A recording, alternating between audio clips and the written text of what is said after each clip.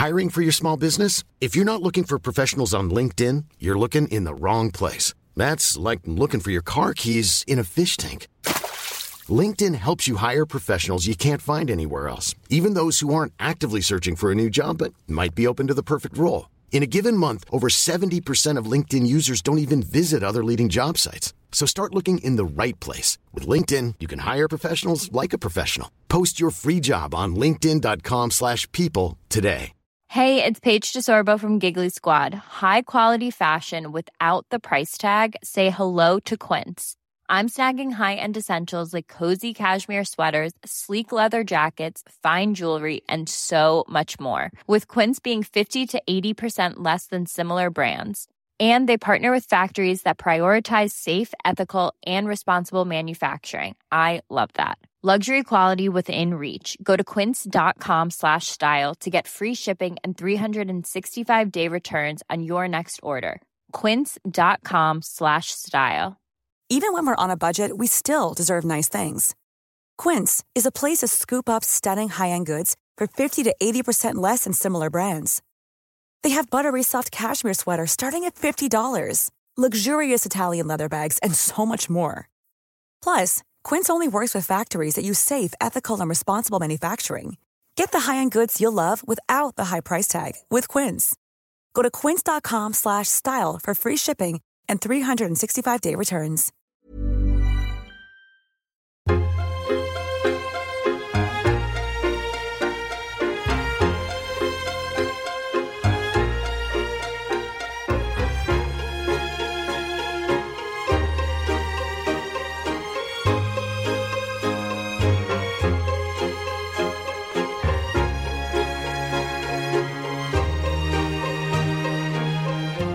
Hello and welcome to Recall the Midwife Listeners Special. Today we are answering questions from our listeners.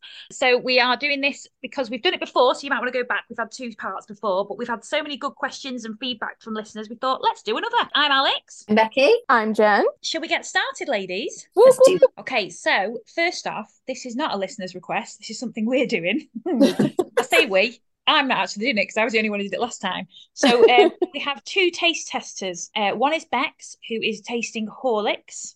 Mm-hmm. And one is Jen, who is tasting, Jen? Hobnobs! I wish I had a hobnob now instead of a hobnob as well right now. Well, I could just go to shop.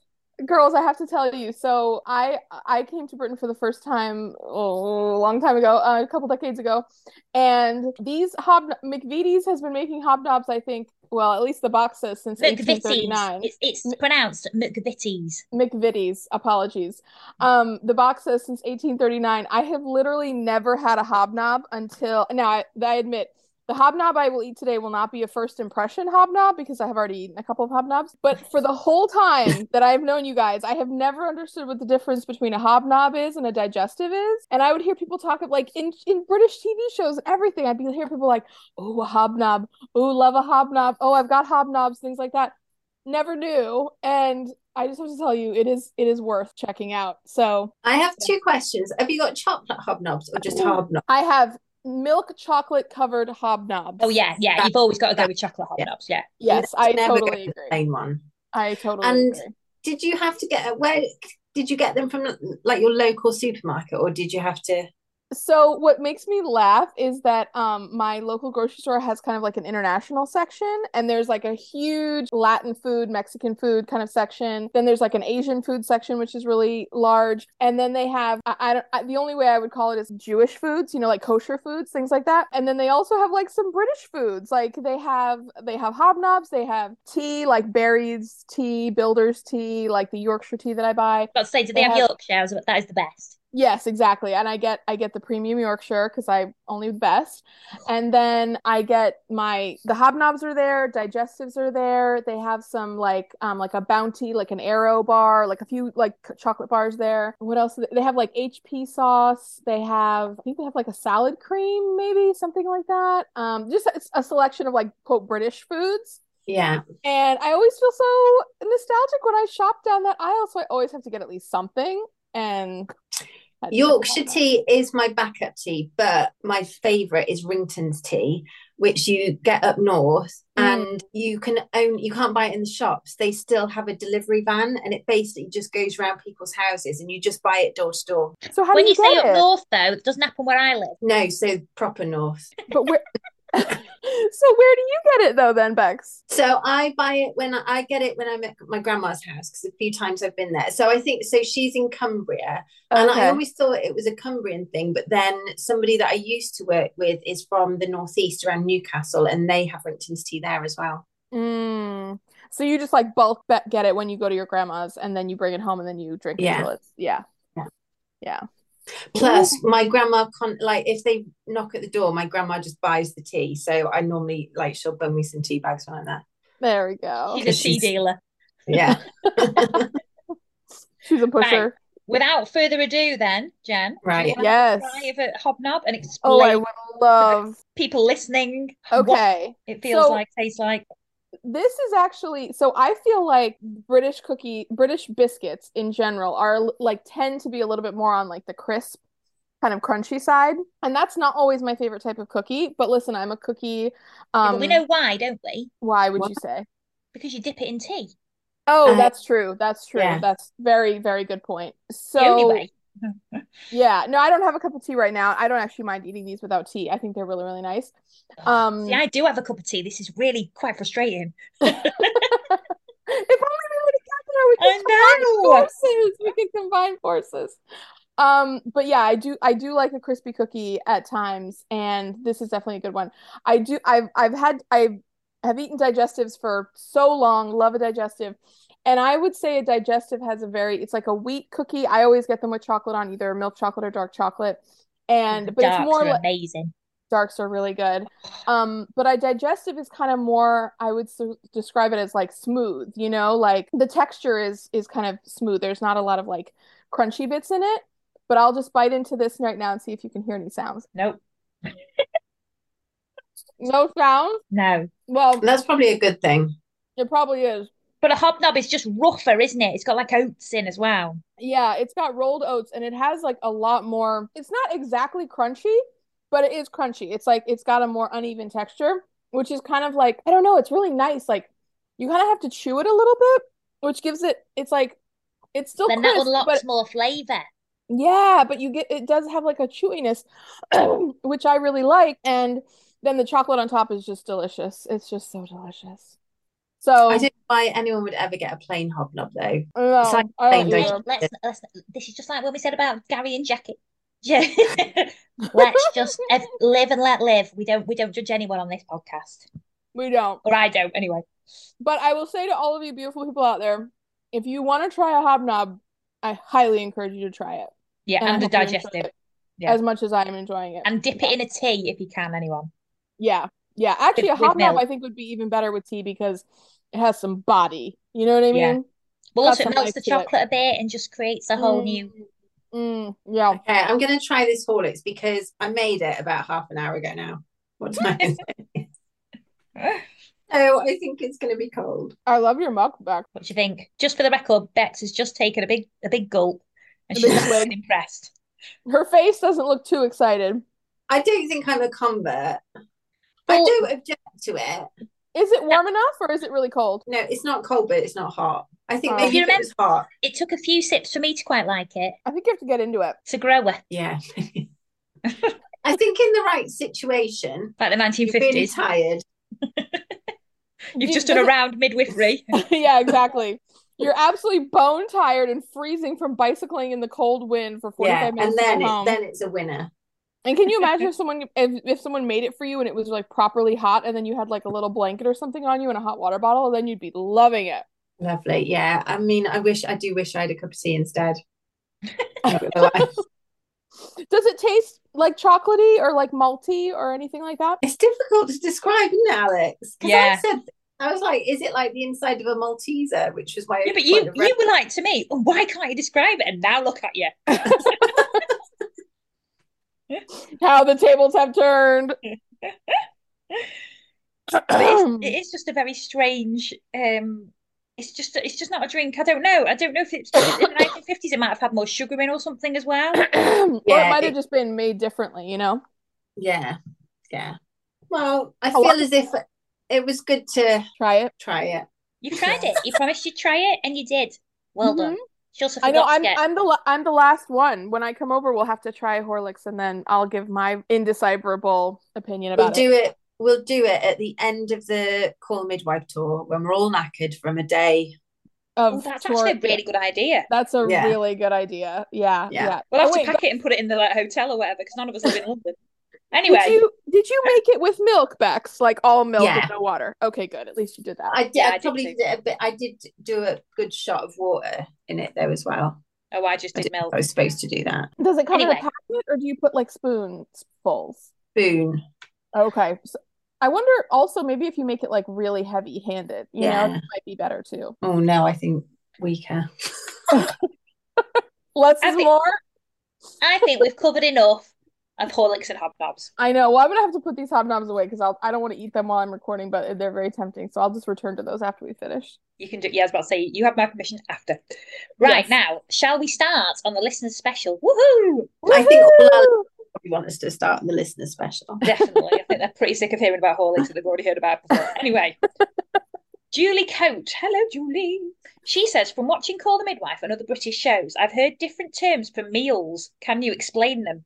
Elevenses and tea. Are these eaten in addition to breakfast, lunch, and supper? Seems like a lot of food. Love you, Julie. Yes, we touched on this before, but let's get into it again. Yeah, Steffo. So elevenses is just a mid-morning snack, isn't it? Yeah, with a cup of tea. Yeah, but that originated from The Hobbit, right? From J.R.R. Tolkien. I don't think that wasn't like a British thing before he wrote that, was it? I always associate that with the Hobbits. I don't know. I've just always known of elevenses. I think it's before that. Well, he wrote the book like long time before any of us were born. So I mean, it might have just been. I'm joking. I mean, yeah, I sometimes stretch elevenses to like 10 a.m. But it's just. I would say a mid-morning snack with you. So like biscuits with your cup of tea or a bit of cake. Yeah. What were other options? I have lunch and tea. Yeah, I have breakfast, lunch and tea. But some people say dinner instead of tea. Yeah, tea is the end of the day meal, the last big meal of the day. Yeah, right? But some people say dinner, but also some other people say dinner and tea for lunch. Yeah, I've heard that. Yeah, like dinner ladies, like lunch ladies. Yeah. J.R.R. Tolkien, I don't think he did coin it. I think he just used it. Okay. That's the You also get supper because my grandma has supper instead of tea. Yeah, go on. I think supper is a secondary meal. Same. I think supper's just before bed, like a bit of cereal or something. Just a snack, cheese and biscuits, something like that. Would you have a savory meal before bed? Yeah. Yeah. Like not every night, but if I'm feeling extra hungry or something, I'll be like, oh, do you know what I fancy? Oh, should we have some cheese and biscuits or we watch TV? And that you would call a supper. Yeah. I'm not that formal. I don't think I would, but sometimes I remember when I was really hungry. I wouldn't say. Does anyone want? Yeah, I wouldn't say. Should we have supper? But I'd eat it. See, this is where I feel like Americans are so different because we hardly ever had that same level of formality that you guys have had. Like for us, we've got like breakfast, lunch, dinner, and then snacks, and snacks can be like anytime, and then dessert would be like something sweet you would eat usually after dinner, but you could. I would never say dessert. I'd say pudding. Yeah. Oh, yeah. See, we would never use the word pudding that way. Pudding is so specific to like one food for us. I think the formality, though, you don't have that formality. But if someone said to you, "Shall we have 11?" Like if you said it, someone would immediately know what you were talking about. Except perhaps me and Bex have been for like coffee, like not coffee, but teas and stuff at that time, haven't we? Yeah. Around then. And we've never said, shall we go for 11s? Just why do you fancy a cuppa? Like, do you know what I mean? Yeah. And if you said 11s in the US, I don't think like people would maybe know about it, but no one would really be like, everyone would be like, wait, what? And then you'd be like, oh, I want to go for da-da-da. And then they would to me. If I announced to one of my friends now, do you want to go for 11s? They'd be like, what? What are you about? Yeah. Oh man. Yeah, so that's the answer to that one. So that's our foods. Did we cover it? Yes, but also afternoon tea. That's another thing. Yeah. You guys do afternoon tea, and I really wish we did that. Yeah. Do you know what? I'm going to say this now. Listen to the adverts, girls, and boys who are listening. Anyone who's listening, please listen to the adverts because the plan is to get Jen over here so we can do the Call the Midwife tour. But do you know what else we should do? We should go for afternoon tea. Afternoon tea. Yeah, we've discussed this. Yeah, and actually, we can meet listeners at the afternoon tea. I would love that. We should go to the Ritz or Claridge's. Is it Claridge's that Trixie goes to? She wanted to go to Claridge's for the wedding with Tom, but she wanted her engagement party there. Yeah. So we should do one of those just to be on brand. Let's meet the Recall the Midwife listeners at Claridge's. Oh my gosh, what the hell is going on? Just in the doorway. Hiya, let's go next door to this greasy spoon. Anyway. Right, next question. Jana Smith, or Jana, I always say your name wrong, so I do apologise. It might be Jana. We love you anyway. Right, we have kind of covered this, but we're just going to do it really quick. I'm curious about grammar school and how that works. I thought it was more like public elementary school, but I've heard references to Timothy starting at the grammar school when he was older. Also, it seems like he had to get good grades or tests to get in. Another time, there have been references to a boy having to take his 11+ exam. Just wondering how all that works. So basically, it's primary school from age 4 to 11. And that's the same as your elementary. But I know you have middle schools and stuff like that. We don't have that really. So some areas do, but we'll just talk generically for everywhere. At 11, it's high school. And in these days, a grammar school, you have to do a test in the last year of your primary school. It called the 11+, and if you passed that, you got into the local grammar school. And that was one where, and it was all free, paid for by the state. It's not the case anymore. So my aunt passed the 11+, and she went to grammar school, and that was free. And then my mum just went to like the local comprehensive. But your aunt was one without common sense, yeah? Yes, she's clever, but she's got no common sense. Now, just a question though: if you go to the grammar school, what happens versus going to comprehensive school? Like, what does that mean for the rest of your life, if anything? You used to do O levels, which are now GCSEs. If you went to grammar school, yes, or comprehensive, it's the same exams. Oh, was it the same exams? Oh, I don't know now.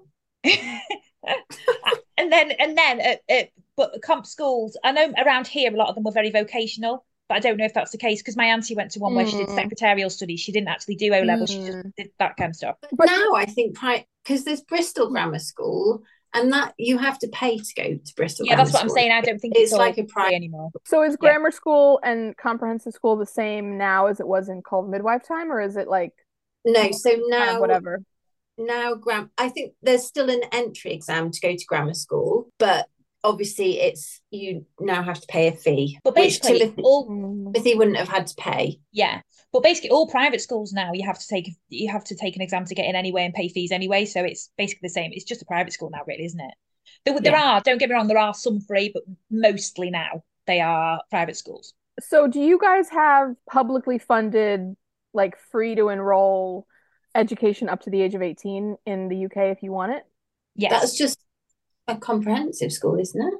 Yeah. But that's okay to have that. Like if you go to comprehensive school until you're 18, you can still go to university and stuff, right? Oh yeah, most people do now. You're looking at two people who went through that system. Oh, okay, good.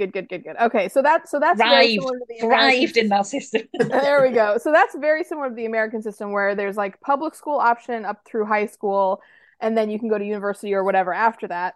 And then if you I guess if your parents or whoever decides they want to send you to a private school, it's not necessarily a different or better education.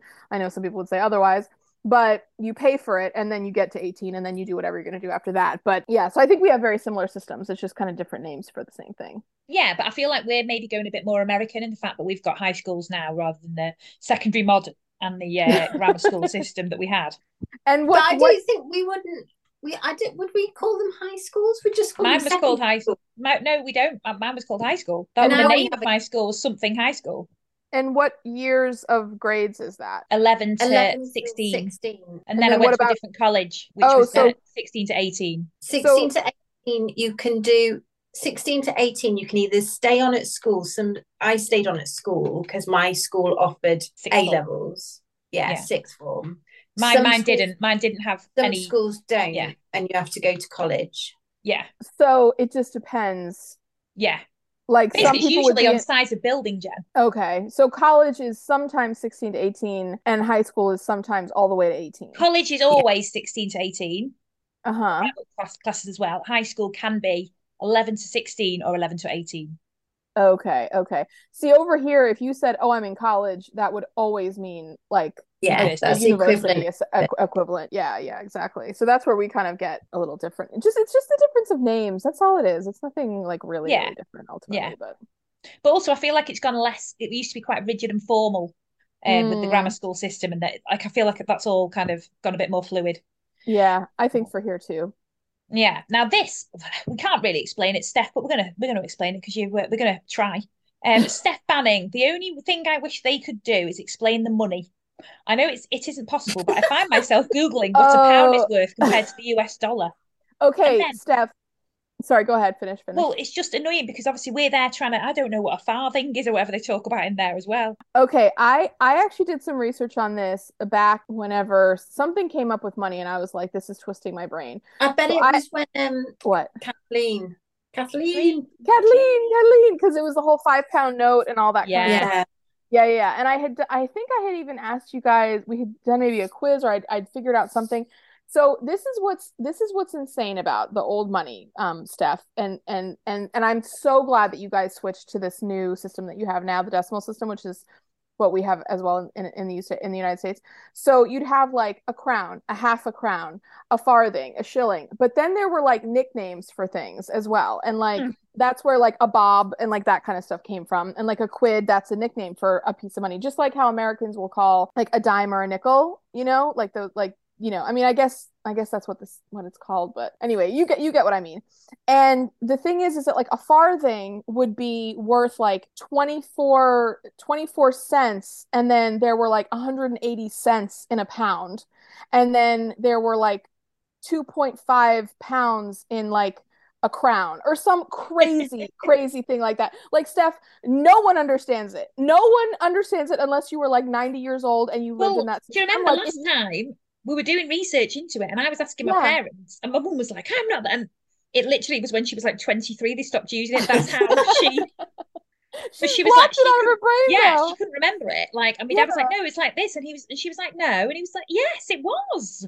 Yeah, And she said, I oh, know. oh, yeah. Well, and again, what's funny, so I when I moved over to the UK, I thought that because like I all my reference points for like a lot of British culture were like really old, like they were not old movies, but they were like movies that were set in like let's say Dickens time or something like that. So they would always say that kind of stuff. Like famously, like we would watch The Christmas Carol every year growing up, and there's a scene where George C. Scott is like, "Oh, young," it's like after he's gone through the whole thing, like spoiler alert, like where he sees the ghosts and whatever.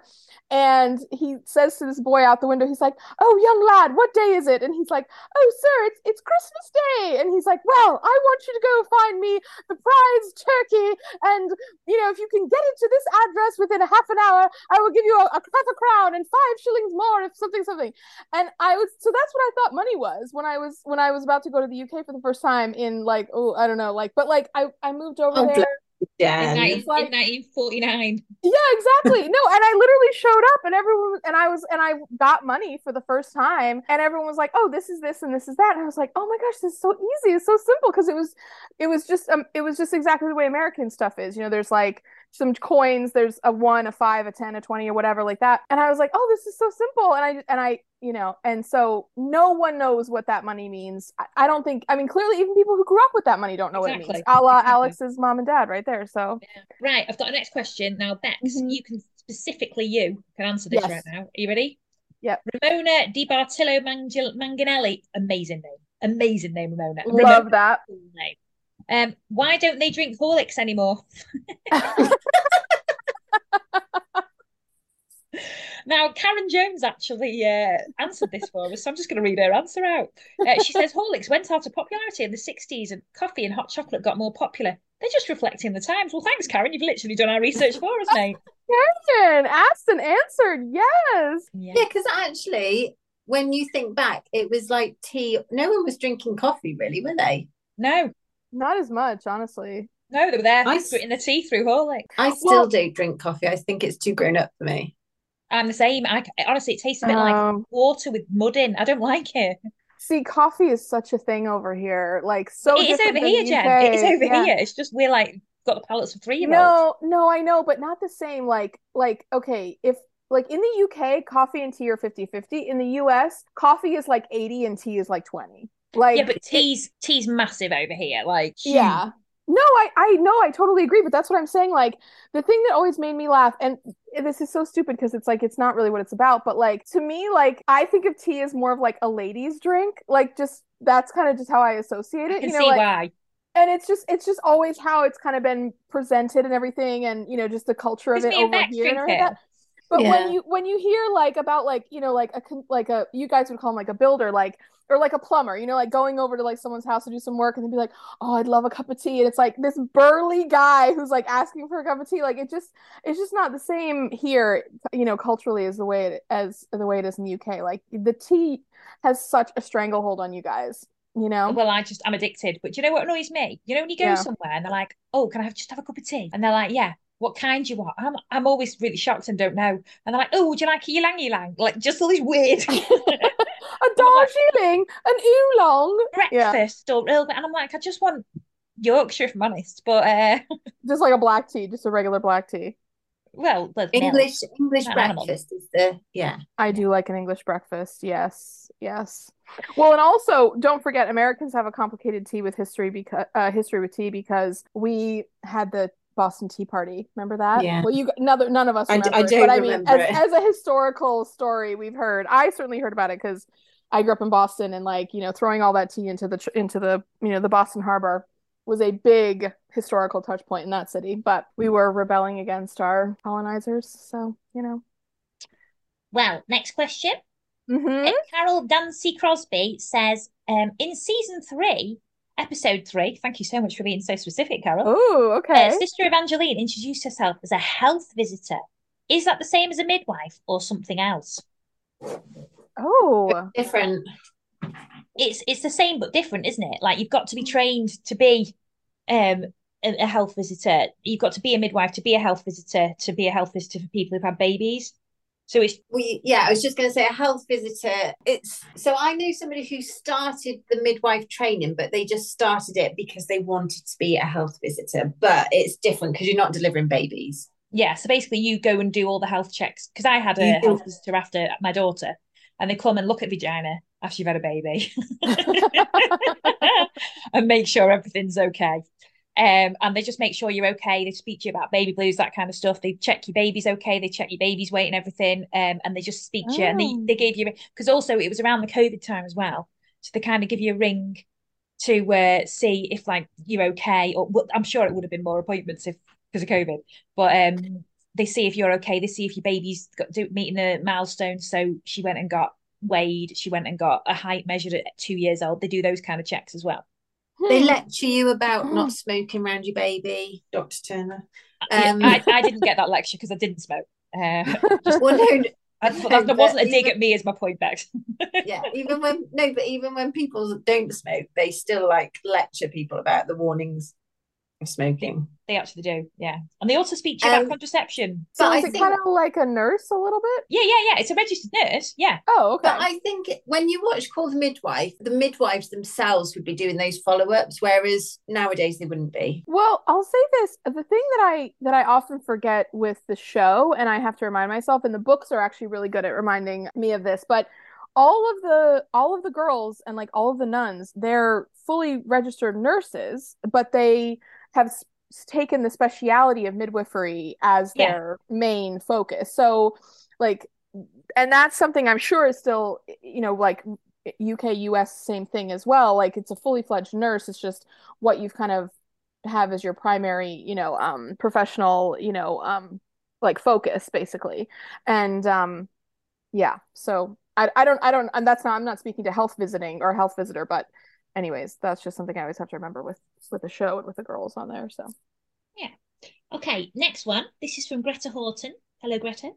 Hello. The nuns in Nonnatus house are Anglican ones, therefore Protestant. Correct. Why then do they have Jesus still on the cross and display a statue of Mary? Protestants in Canadian mainline churches, including the Anglican ones I have seen, have the empty cross and no statues. Are the Nonnatus nuns high Anglican? And that is the reason. Now, I was going to do a load of research onto this, right? Mm-hmm. But Alison Purdy, bless your heart. Alison, we've heard from, I know from we have before. Yes. She's very knowledgeable. She's the one who had the dealings with the St. John the Divine nuns, the real Nonnatans. So she says here, this is literally the best answer. I asked the remaining St. John the Divine nuns this question. They said that crucifixes are not a Roman Catholic preserve, and most Anglican convents and monasteries have them. The sisters have them in their bedrooms and around their current house in Birmingham. If you look at pictures on their website, you'll see several crucifixes there, as well as plain crosses. So, how good is that answer, Alison? And also, you've saved me a hell of a lot of research. I'm not going to lie, I probably shouldn't use the word hell when we're talking about stuff like that. Well now, done, this Alison. question is, very well done, Alison. This question is very, very relevant to us because hashtag recall for Compline. Yes. Barbara Tettenbaum says, forgive this question, but what exactly is Compline? Well, Barbara. We are going to tell you. I don't actually know, but it's just evening or night prayers from a prayer book of the hours. Like it's just a... There you go. Yeah. So it's just another religious observation, kind of in a daily it's kind of what they do at that time. Mm-hmm. And then it also begins a silent period until I think the next day. Is that right? Yes. Life is full of what ifs. Some awesome, like what if AI could fold your laundry? And some, well, less awesome, like what if you have unexpected medical costs?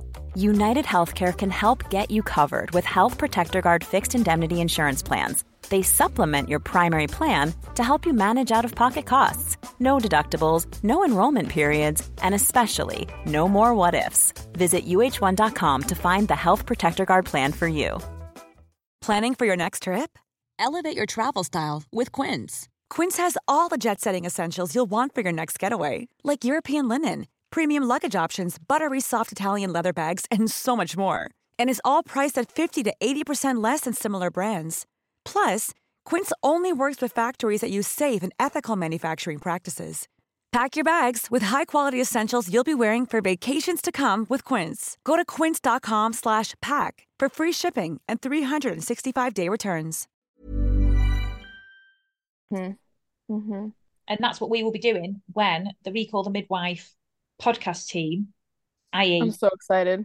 Me, Jen, and Bex, go to London. We go and film. We film some Compline scenes. They CGI in my head so I don't have a big chin. And it's going to be amazing. Yeah. Oh, I can't wait. I'm so excited. We do need to do that. Hashtag recall for Compline. I love how you said that as if any of that is within our control. Yeah, we've got to book it in. Like the only thing stopping us is us. I concede that the CGI is going to be a hard one. The chin CGI that you and I both are going to need to take care of our double chins and our little head strap outfits that we're wearing. But I just think, dream big, Bex, dream big. And we've got a bit of a platform now. Hashtag recall for Compline. We need to just be stuck putting that forward. I will do that on social media this week. I have mixed feelings about its efficacy, but I do generally like to believe in manifestation as a powerful tool in terms of getting what you want. So, if you don't put it out there, then it's never going to happen, right? So ladies, right? If I'd have said to you like 2 years ago, we're going to do a podcast and we're actually going to have adverts on it so that you can come over and try and like get a plan to get you to come over. You'd be like, never. Whatever. Look at us now. I know. Well, I didn't think when we even started this that anyone was going to even listen other than like ourselves and like maybe like one family member each that we both could like got to turn it on. So, I mean, the fact that people care enough to listen to us, I continually am so touched and amazed by that. And these are not me just making up people's. I don't have that much time on my hands to make up these questions. These are real people who so actually smart listen. And engaged. So honestly, we can't thank you so much for listening. It's amazing. I can't thank you enough. I know. That's why we're doing this, because we want to shout you all out and just say how much we love you all. Yes. Right. Okay. Next question. Erin Rouge Sabetta. I love it. I love all these names. I've always wondered about the terms chummy use for mum and dad. Mater, I think. Is that British Indian term? I'm reading a book right now that uses cariad often and finally clicked that that's Delia's mum was saying is a term of endearment. I've touched on this before, but Bex is right. It's from Latin. Basically, it's real posh people use Latin a lot. Yeah, because I hadn't come across it until I saw Call the Midwife. Same. So mater is the Latin for mother. For mother. Yeah. Okay. And cariad, that just sounds like it's Welsh for like loved one or dear one or something. It's just Welsh for love. Oh, for love. Oh, okay. Oh, okay. There we go. Laurie Crismore says, why do the characters keep leaving the show? Well, Laurie, I wish I knew. It's We absolutely all wish we knew. Yeah. Now, on that, I thought it was a really good point to start. If you could bring one person back, because now we're series 4. Now we're on series 4. I thought we might maybe have a different answer. So who would you bring back and why? Jane. I want to say Jimmy to be funny, but I don't want to do it because I know I'm going to get roasted. Right, Bex, why would you bring Jane back? Yeah, why? Because I just loved her. And I really wanted to know how it all worked out for Jane. But I've started reading Shadows of the Workhouse, and I've just learned that Jane grew up in the workhouse and grew up with Peggy and Frank. The incest couple. The incestuous couple. So I'm a bit stressed. Men and women in the workhouse. Pardon? Did they not separate men and women in the workhouse? Yeah, they did. Yeah. Part of the problem, honestly. Right. But they didn't separate children, which is how she grew up with them, right? I get you. Well, no, they did separate children. Oh. No, sexes of children.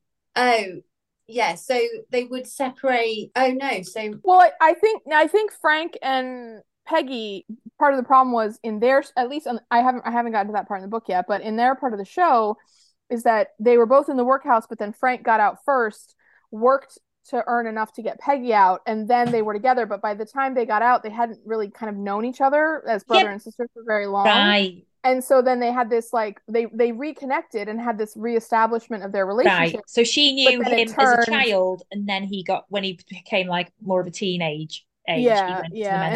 And then she was attracted to him. Yeah. Yeah. How have we gone to this? Anyway, Jem, who would you? Let's pretend we're up to series 4. So it's like, well, we're not pretending we're up to series. We are up to series 4. Rather than go forward, who would you have back? I can tell you, I wouldn't have back. Who? Oh, who? Jenny. She's the reason the show exists. Who would I have back? I'm gonna go. We haven't had too many people leave yet. I'm gonna go with Chummy. I miss her. I love her. Yeah. And also Peter just kind of like, he's starting to kind of just flop around aimlessly as a character at this point. Like he's just a stand-in randomly police officers. And so he doesn't really have a lot that like makes sense about him. So Peter's I want her back. Yeah. Popping up, but it's getting less and less, isn't it? Yeah. Yeah, he's like also, a bit fat. Just really quick, because I don't know why I re-listened to it or whatever, but between Chummy and Fred connecting really significantly and in a beautiful way when Chummy gave birth to Freddie, and then when Fred and Violet were engaged, and then Fred's daughter came back and Chummy kind of counseled them to get back together and everything like that. Chummy and Fred have such a beautiful relationship.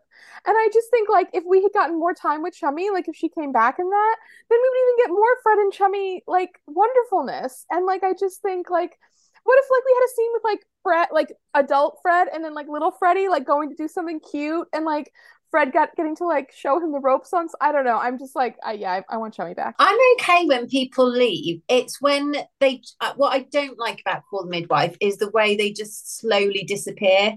And then there's no. Or fast disappear. Just like all of a sudden they're gone. Yeah. Like, and then I know with Chummy, she went off to work at the maternity home, and then there was a chance of a job, and they'd have a garden, and little Freddie had a cough, so it was good for his lungs. So actually maybe they did explain that, but then they never explained why she just never came back. And she's one of the few that did actually get some kind of exit. I mean, Jane, to your point, Bex, she just was like all of a sudden boop, like she just like flew out of there like on an alien or a ship or something like that.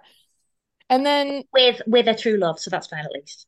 Oh, well, I want Jane to come back. That was never verified. Reverend Appleby Thornton, and then have like just like be so cute together. I want to see them back, both. Or at least have had a letter from them. Like Chummy could have got a letter from them. I know. Like, come on, right? Like the honeymoon's great. Yes. Yeah, he's talking all the time, won't shut up. I haven't said a word. It's a fabulous time. You know, that's a bit like me and my husband. That's like me and my mom together. She talks all the time, and I don't say that much. That's not true. I say a lot. I say a lot. You too. Yes. It's like anyone being with me or Jen, basically. You have to have a system where I can alert them that I want to say something and add a Who would you bring back, Alex? I've been thinking about this because Jane and Chummy are both massive choices for me.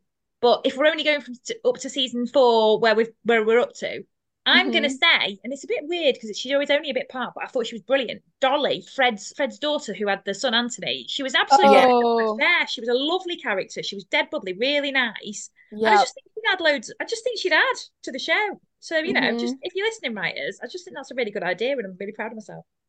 Yeah, I like that. She was great though, and Marlene would be good because she is brilliant. Like, she was awful, but brilliant with it. And I feel like you manifested, because I think we've mentioned on here before that you're a massive Neighbours fan.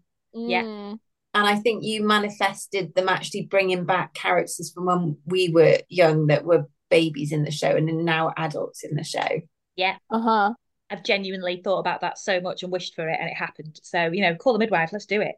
You can make it happen, Al. I know you can. Okay, now, Karen Grennan has a really lovely thing to say here. She says, I'd love some follow-up, like the deaf and blind girls, how they're getting on with their babies. Same, Karen. Yes. How good would that be for episodes? I know we've had, so this is a bit of a spoiler because obviously we're only up to season 4, but, Susan Mullocks.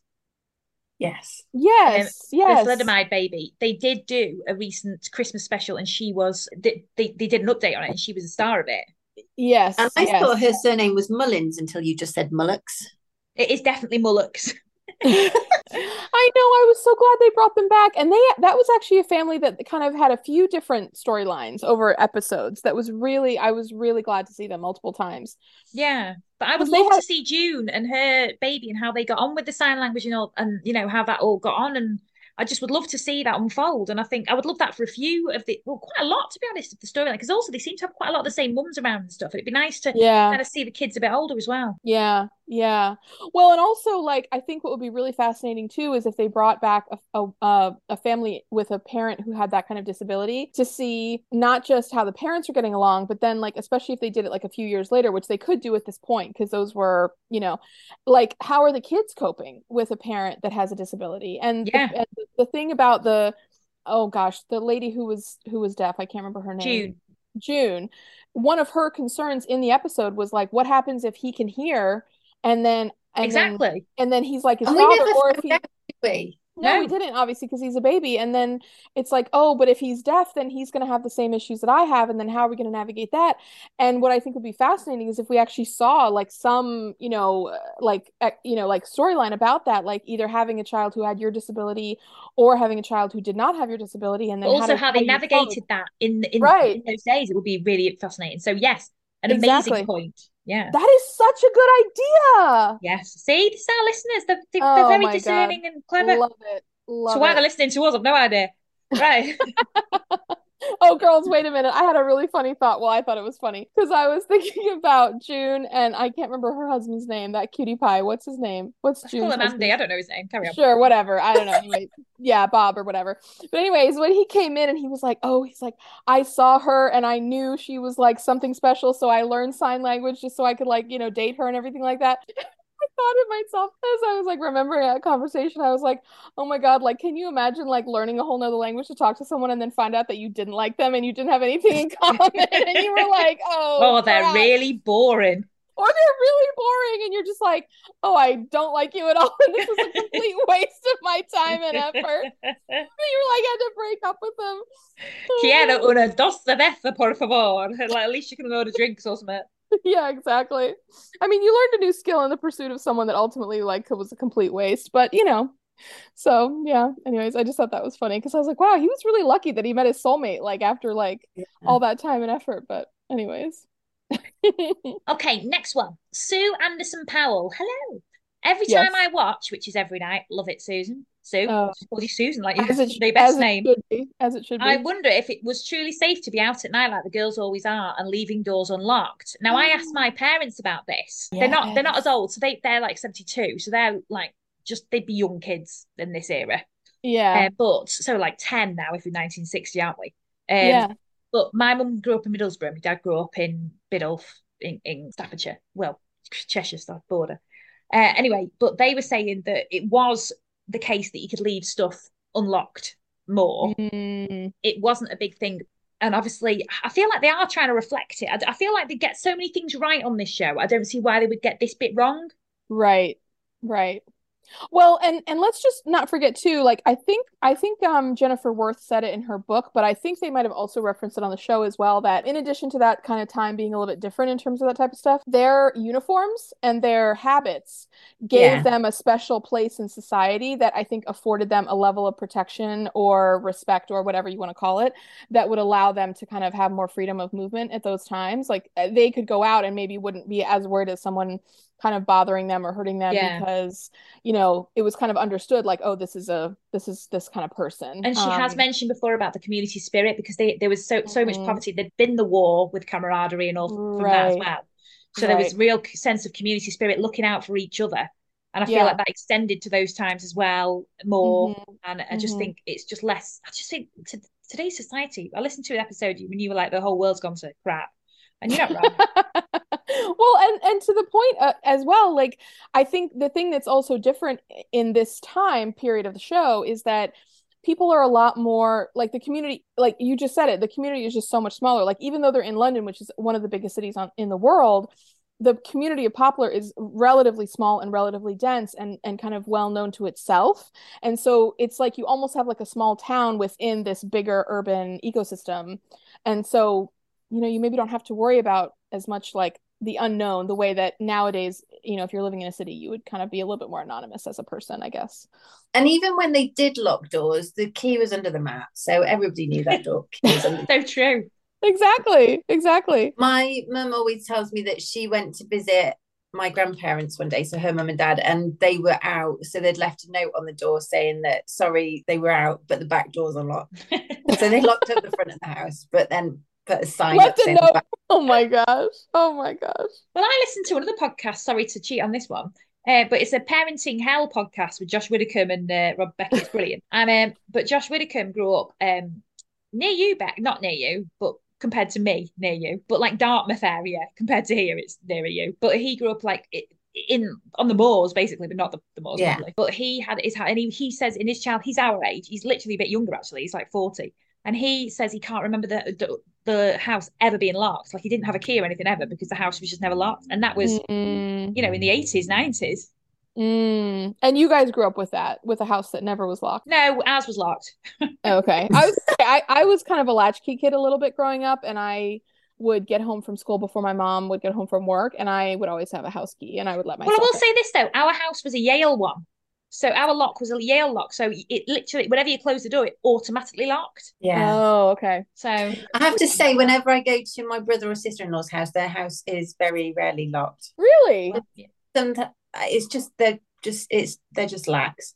They're just what's the word? Recreating Poplar in the 60s. And what amazes me is they're both police officers. So you would think they would be more vigilant, but just the balcony doors open, the patio doors are wide open. Maybe they know that. Maybe they think that because people know they're police, they know that they're going to be safe. Yeah, exactly. Or they just want more work. Yeah, they try to find their thief if anyone tried to steal from them. Yeah. Okay, next one. Vicky Parker McLean. Now I love this.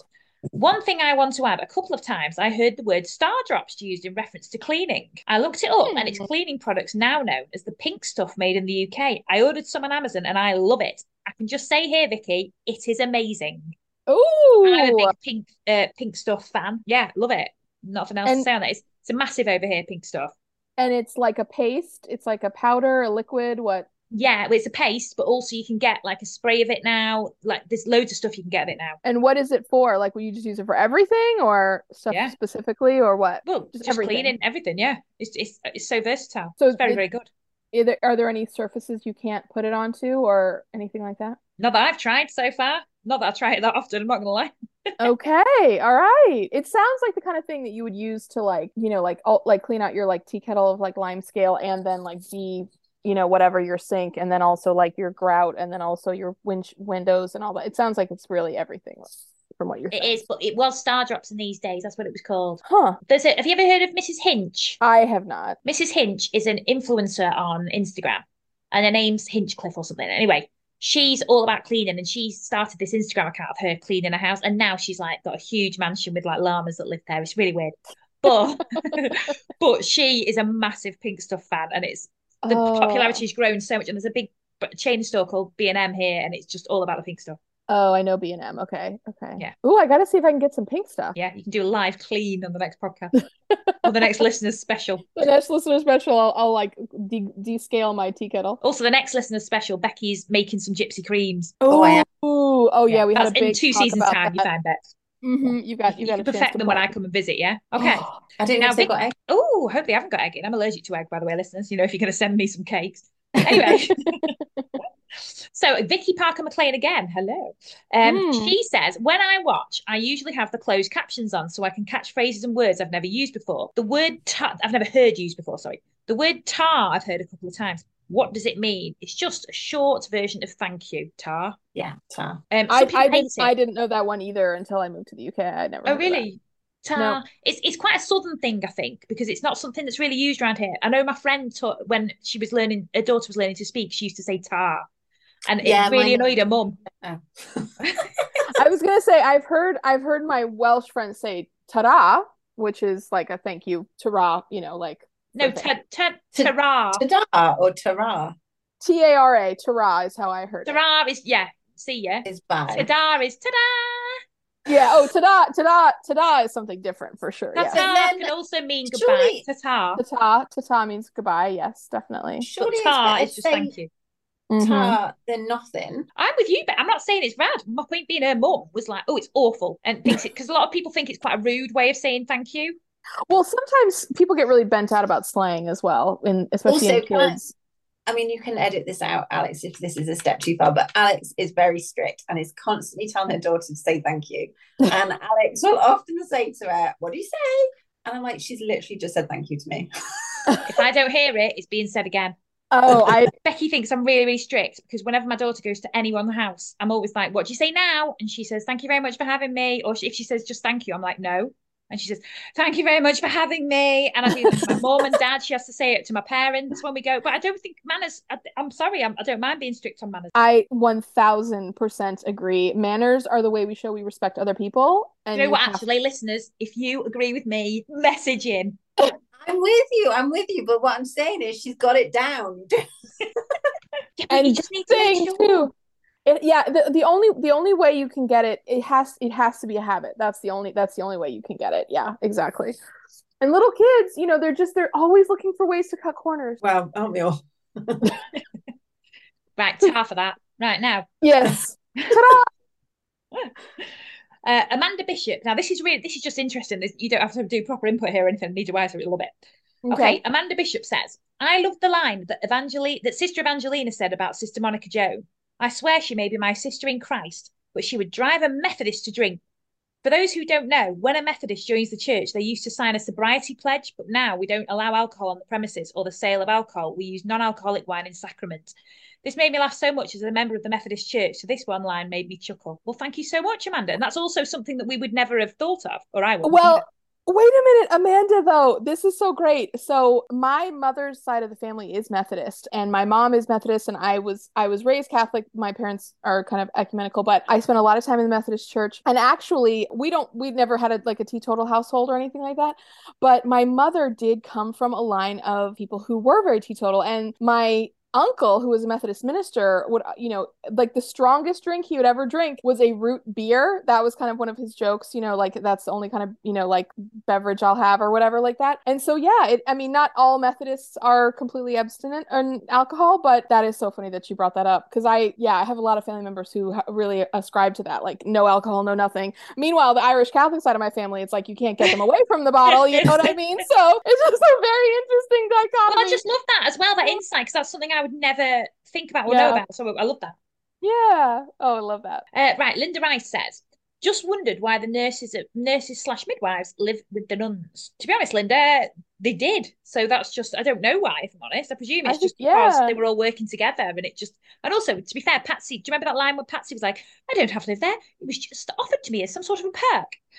So they don't have to live with them, but it's just probably quite cheap boarding and easier. Yeah, I would say, call and everything. But because then look at, and also it probably adds respect. I mean, I don't know, because this is not based on any sort of fact, but it was probably respectable for young girls. Mm-hmm. Because look at Delia, she lives in the nurses' quarters, doesn't she? Mm-hmm. Yeah. Mm-hmm. Well, and not to spoil anything for future episodes, but Nonnatus House and the kind of the practice that the nuns run is almost come from a different time, and they don't operate under kind of, I would say, more formalized like health regulations or whatever. And so in future seasons, that's going to be an issue Sister Julianne has, is kind of like navigating the health board and some of that, like, you know, regulatory bodies that have that oversight.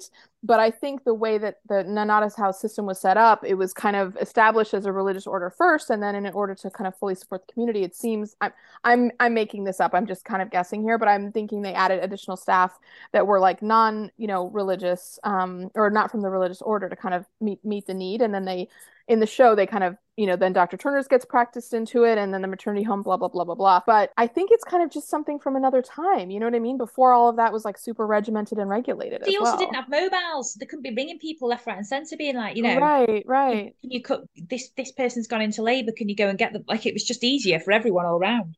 Well, and they were really early to have like telephone. To your point, yeah, like not everybody else almost everyone's calling from like a payphone in these early seasons.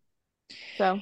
Okay, Cara Nicole. Okay, so which midwife would you choose to deliver your child if you had your child in this time with these midwives, and why? Oh, Sister Julianne, no question at all. If there was ever going to be someone who would guide me through the pain and audacity of a birth, it would be her. 1000%. I would have Nurse Crane. Oh, I love Nurse Crane too. I would have, do you know, I love them all. My joke answer is I would have Sister Winifred to show her the magical of true birth. Of, you know, beautiful, beautiful birth from my loins, because how lucky could she be to look at that? But my actual answer, who would it be? I just love them all. This is my guess for you. You don't have to agree with this. Yeah. I would guess you would want Sister Evangelina. Do you know what? That is 100% who I would have. Yeah, I think I'd need Nurse Crane or Sister Evangelina, because I'd need someone to be strict with me. Yeah, and just tell you to stop fannying around and get to it. Yeah. I remember being literally like, I don't know how many hours in, and it was awful and the pain was horrendous, and I was like, I don't want a C-section. And the midwife was like, ain't happening. And I was just like, you're fired. I wasn't. But in my head, I was dead angry. Now, this one, she's saying we're not going to ask, but I'm going to ask it, and we can always edit it out. I'm joking. Given the historical context, why does Jen say pregnant people when at least back then it was pregnant women exclusively? Is it just something? I think it's just because your use of language today. I don't think it's anything. Yeah. For me, it's just having kind of a 2023 brain, I think, and just hearing. Do you think that's because of the profession that you work in? I've never noticed that Jen says pregnant people. I hadn't either, but apparently I think I've only maybe said it a couple of times. I don't think it's something I've said very often, but I will say, and I promise I will not go on a big tangent, but I think definitely in my profession, there's an effort to try and be as up to date and respectful of, you know, whatever the most appropriate terminology is for any group that I would be dealing with. And definitely in the 1960s, there wasn't any need to kind of have any other descriptor other than a woman. But, you know, nowadays it's a little bit different, and just kind of wanting to remember that and just get in that habit myself of, you know, acknowledging the new. Well, that shows you how forward thinking we are, Bex, because we didn't even know it. Yeah, we haven't picked up on that. Or we just didn't even listen.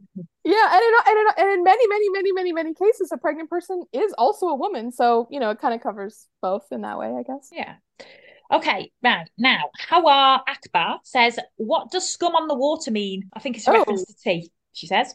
Or he. I think it's a her. Now, I've looked this up because it's to do with tea scum. It's usually on tea. It's a coating on, it's a coating on top of your cup of tea. Some say it looks oily, while others explain it as bubbly foamy. This can be confused with a coating caused by a tea bag you're using or by the kettle water not being left in the kettle. But it isn't. It's to do with 2 inorganic ions in certain tap water.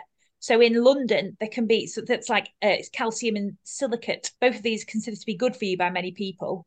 But caffeine and polyphenols also have a role to play. So basically, hard water has more calcium than soft water, and it can cause scum to form, but milk with the calcium as well can make a scum form on top of it. But if you've got hard water, it can make that scum happen, because I've noticed it when I've been to London before.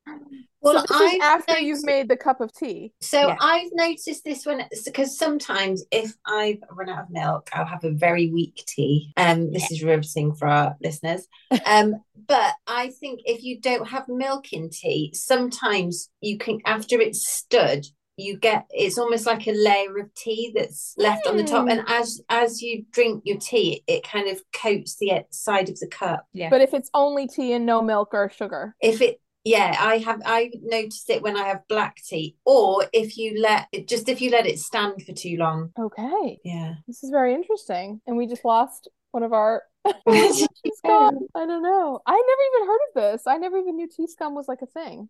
Or I think if you because I don't like tea that's don't like a cup of tea that's been left to stew, so it's been left to stand with the tea bag in. I'm a bit funny about the tea bag being squeezed. Oh, okay. I prefer it non-squeezed.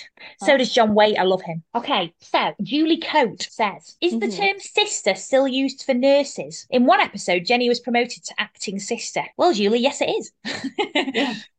They are still sisters. A more superior nurse is called a sister still. Yeah, I don't have anything to add to that. No, I love it. Okay, I think that's probably as much time as we've got today. But what we'll do is we'll go into listener special number 2. Yes. Yeah. So I'm amazed by how much we always have to talk about in these. I know. Well, I just love that everyone's actually contacting us. I just absolutely love it. Well, so thank you. It's down to our listeners, because they're the ones giving us all the prompts, and that's the amazing part of it. It also always fascinates me because it's just stuff that you take for granted, but you don't realise the differences. Anyway, So thank you so much for listening, and tune in to Listener Special 2 next week. Yes, see you next week, part 2. See you next week. Bye.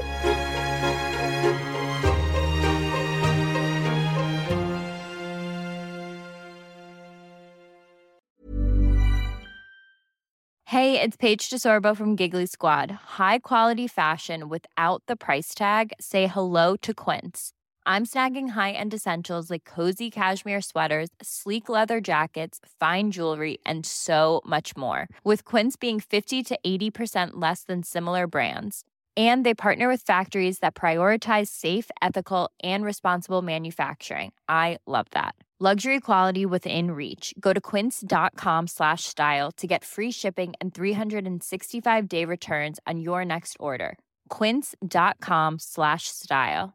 Hi, I'm Daniel, founder of Pretty Litter. Did you know cats tend to hide symptoms of sickness and pain? I learned this the hard way after losing my cat, Gingy. So I created Pretty Litter, a health monitoring litter that helps detect early signs of illness by changing colors, saving you money and potentially your cat's life. Pretty Litter is veterinarian developed, and it's the easiest way to keep tabs on your fur baby's health right at home. Go to prettylitter.com and use code ACAST for 20% off your first order and a free cat toy. Terms and conditions apply. See site for details.